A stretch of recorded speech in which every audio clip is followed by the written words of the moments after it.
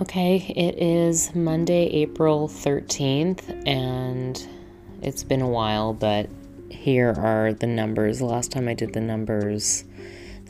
wrote them down, because sometimes I write them down and I don't record, but let's compare it to March 31st, so just about 2 weeks ago.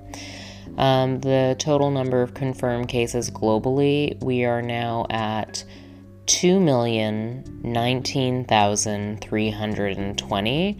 That is a 135% increase. In the US, we're at 577,842. That is a 207% increase. With Canada, we're at 25,551. That is a 200% increase. And with New York City, even though I'm not there right now, maintaining that update, and they now are at a total number of confirmed cases, 106,813. And that is an increase of 156%. So over the last 2 weeks, numbers quite significantly increasing, by the lowest being 135% globally to the highest being America, 207%. So the virus feels obviously like it is still continuing to grow in numbers, at least in these particular regions of the world, obviously contributing to the global numbers. So those are the numbers for today, Monday, April 13th.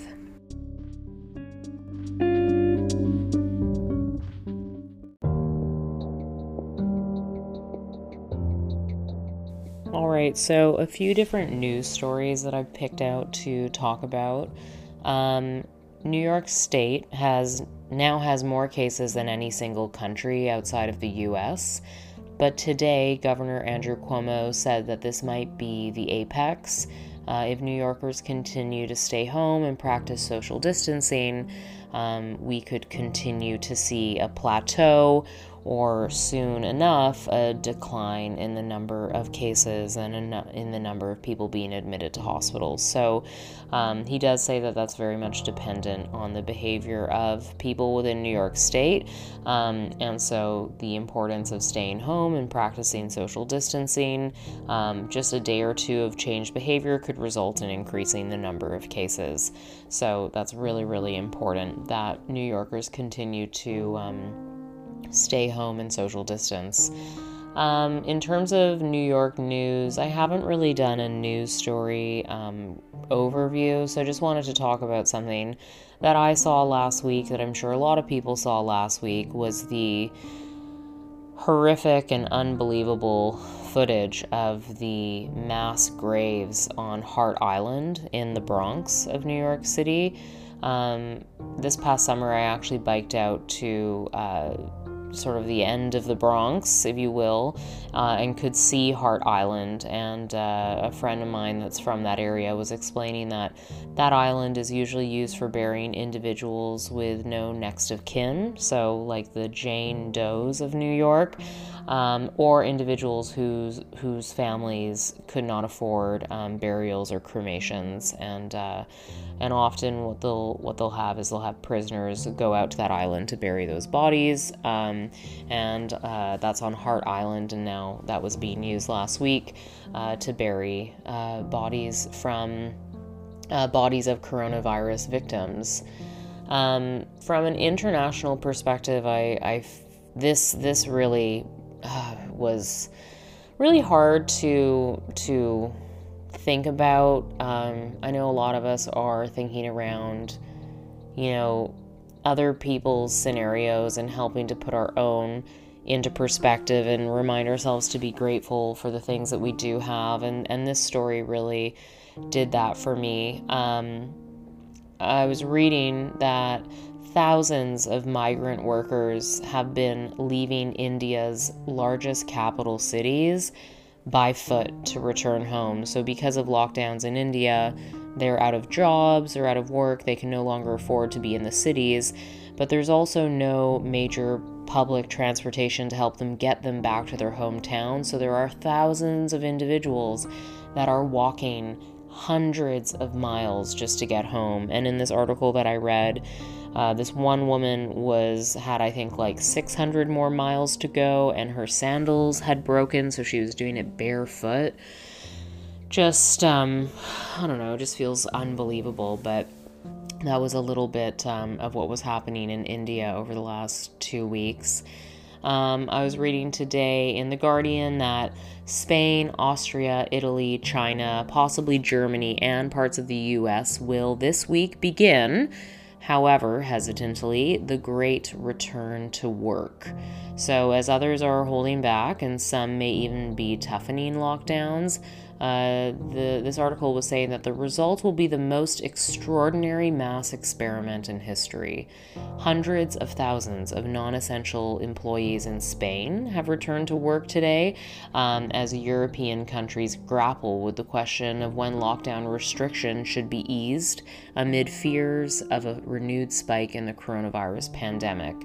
And we're starting to hear now a lot about this idea of when to reopen the economy. This has obviously been a question since the beginning, but now that things feel like they've been shut down for, about 5 weeks or so, the question becomes more and more important because people are out of work for longer and longer, and more issues start to develop with that. It's no longer just a public health crisis. It is an economical crisis, and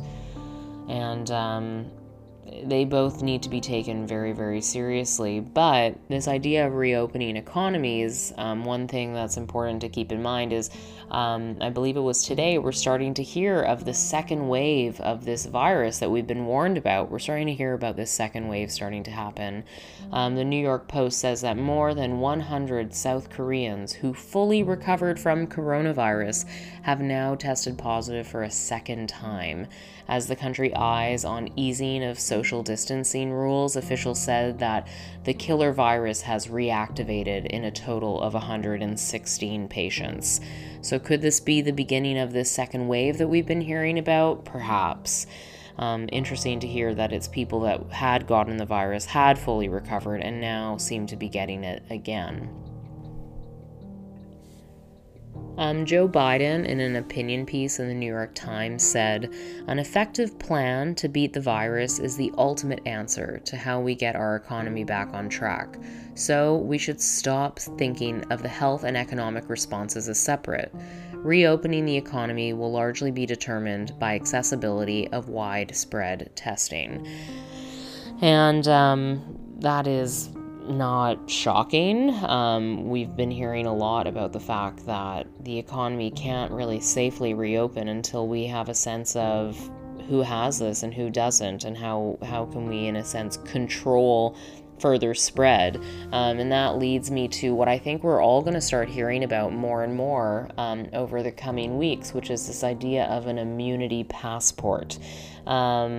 So if there are tests that can prove that you have immunity to COVID-19, then you can return to regular everyday work. And this idea of an immunity passport, which a lot of experts are thinking will be digital. So what does that mean? Is it possibly an app on your phone? Is it a wearable that tracks your health? I'm not really sure. My understanding of it is that you would need to be tested for the antibodies and be proven that you have immunity to COVID-19, and only then you would get this immunity passport and be able to sort of carry on and go back to work, because then you're not from what people believe, then you wouldn't be at risk of infecting anyone else. And the last thing is, I read this fascinating article in the New York Times where they had these 5 different experts weighing in on the question of reopening the economy will cost people their lives. So how do we decide when to do that? And one interesting sort of perspective was that instead of looking at the death toll specifically through the number of lives lost, instead starting to look at it through the number of life years lost. This one expert was saying that the average number of life years lost within Italy, because the average age of death in Italy from coronavirus, it was quite old. The average number of life years lost within Italy was about 3 years. So talking about the idea of, if we are keeping the economy closed and we're keeping young people out of school and we are increasing rates of poverty and joblessness for younger people, does that lead to more life years lost by deciding to keep the economy closed for a longer period of time?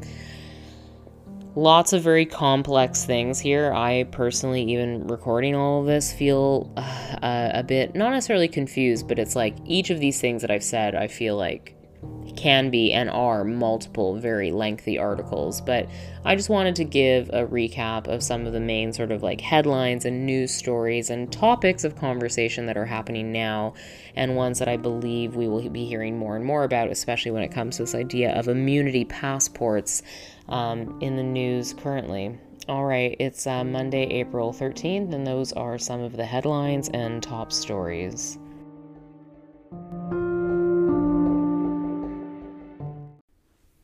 So, how I'm feeling.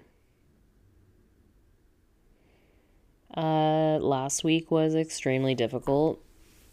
I mean, I haven't really made any of these podcast episodes in like pretty much 2 weeks. Well, I guess that's not entirely true. Like I did do 2 episodes last week.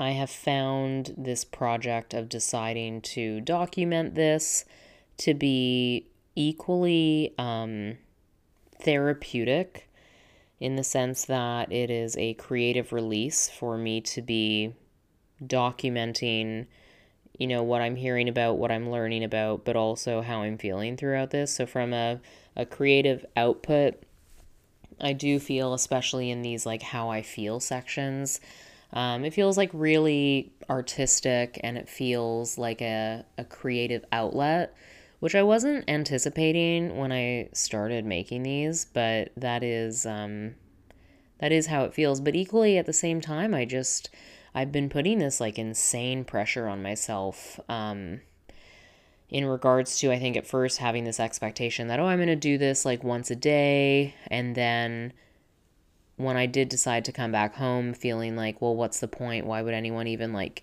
care to hear about my experience when I'm not in New York and I'm not in the epicenter of this? But as I sort of was talking about in a recent episode, like this does start to feel, or it has started to feel like this is like more of a mental health diary and journal. And last week for me, and this weekend, right up until last night, was very dark and difficult for me. And I was speaking to my therapist last week, and she said that I'm displaying most of the signs of depression. And I was talking to her about it, and she was explaining to me that it's likely situational depression, which I'm sure a lot of us can relate to in one way or another right now. And one thing that I didn't understand is that I knew that clinical depression meant that there is some sort of chemical imbalance in your brain that you take antidepressants for to restore that balance and making you feel better. Similar to if you were sick and you needed antibiotics, or you broke a bone and you needed a cast, you need that sort of medicine or medical attention to help you get better. So I always understood that from a clinical depression point of view.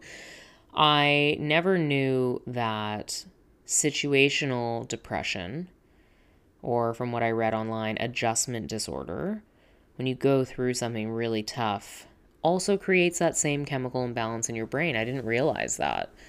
And from talking with my therapist, she told me that that is quite likely what I am experiencing. And last week, I would say I felt the I felt the ability to get up, brush my teeth, have a shower, get through the workday, which was crazy difficult. Working was so difficult last week. I just felt mentally like I was underwater. And I felt like all I wanted to do was sleep. I just wanted to get up and go back to bed. Like all I wanted to do was be asleep. And this weekend I slept a lot. And, I'm kind of nervous to say what I'm about to say. But I think we need to be having these conversations more and more to help people feel more okay with doing what it is that I'm going to be doing. And I've made the decision to start taking antidepressants.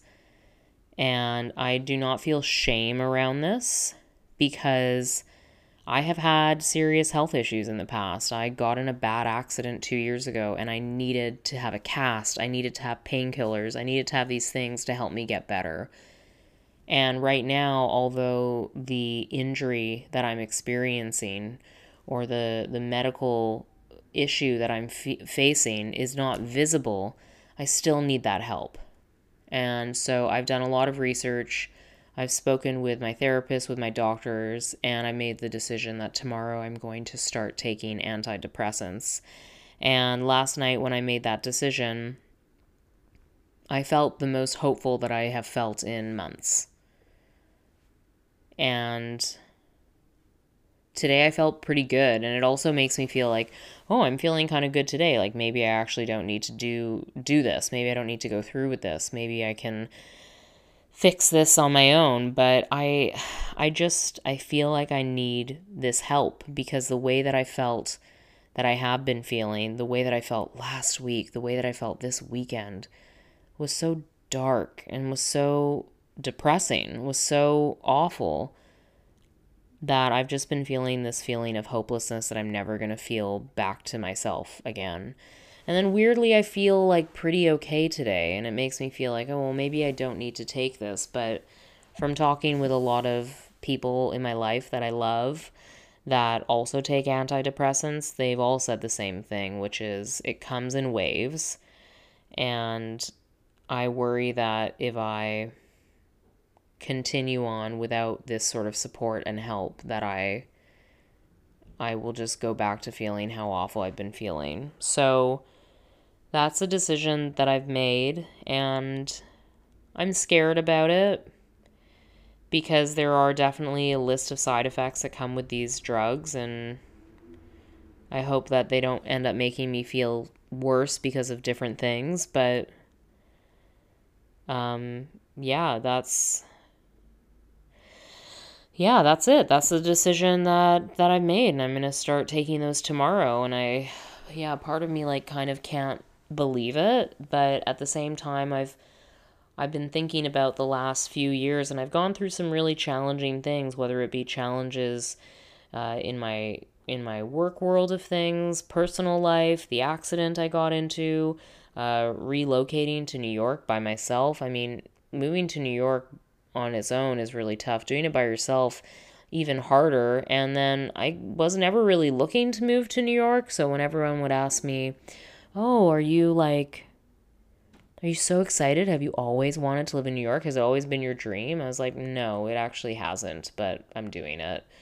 And because from a career perspective, that's what made sense at the time. And it's been a very, very hard year and a half. And I look back at the days where I have definitely been facing some very serious depression within all of those experiences. And I wonder if I had just sought out this help in the form of antidepressants, if I could have had the support that I needed and not had to just do it on my own. And so one thing that I love that my doctor said to me today, she said, I just want to remind you, when you fill this prescription, when you start to take this tomorrow, that this is not because you are less than. This is not because you failed. This isn't because you're weak. You're going through something right now, and you need this support to help you get through it. And that meant a lot to me that she said that. So, I mean, I don't really know. I know a few people that listen to this. I don't really know everyone that listens to this. So it feels very strange to be putting out such a personal thing out there. But I think the same way that when I broke my arm, I had this very visible cast, and it's like, I need this thing to help me get better. Why not put it out there that this is what I'm about to do and go through? I think we talk about the importance of ending the stigma around mental health because it's something that you can't see. But how do we end the stigma if we're not talking about it and we're not normalizing it and we're not letting people know that someone that looks just like us or works right beside us or that we're friends with that maybe we didn't even know was going through something like this or wasn't, or we didn't know that they were taking something to help them? How does that ever, if it's kept a secret, if it's bottled up, how do people feel more empowered to get that same help for themselves? So I'm putting it out there and I'm sharing that's what I've decided to do. And I really hope that it helps me through this next bit of time because, as we know, this is going to be going on for a while. When this first started to get very serious, what we were hearing was, 18 months. 18 months of these cycles of social distancing and shelter in place and lockdowns as the world works towards testing and antibody testing and building of a vaccine. We are going through something that we have never gone through before, and I need help to get through it. And so I am going to get that help starting tomorrow morning. Yeah. And I also been trying to do more meditation, and I've been doing this Deepak Chopra, Oprah Winfrey, like free 20-day meditation. And it's all about the strength of hope and the power of hope. And that hope is not this thing that you just, wish to land in your lap one day and boom, you're hopeful. Look at that. Hope is now here. It's actually something that you have to choose and you have to lean into. And this decision to go on medication to help me through this has resulted in me feeling the most hopeful that I have felt in months. And so I am hopeful that it will continue, that it'll help me in my healing. Yeah, and if any of you are listening to this and considering the same for yourself, and you know how to reach me and get in touch with me, please feel free to do that. I'm happy to talk to you about this. All right, well, yeah, so it's Monday, April 13th. And thank you for listening and joining me on my own version of this journey through something that we're all going through together. All right, thanks.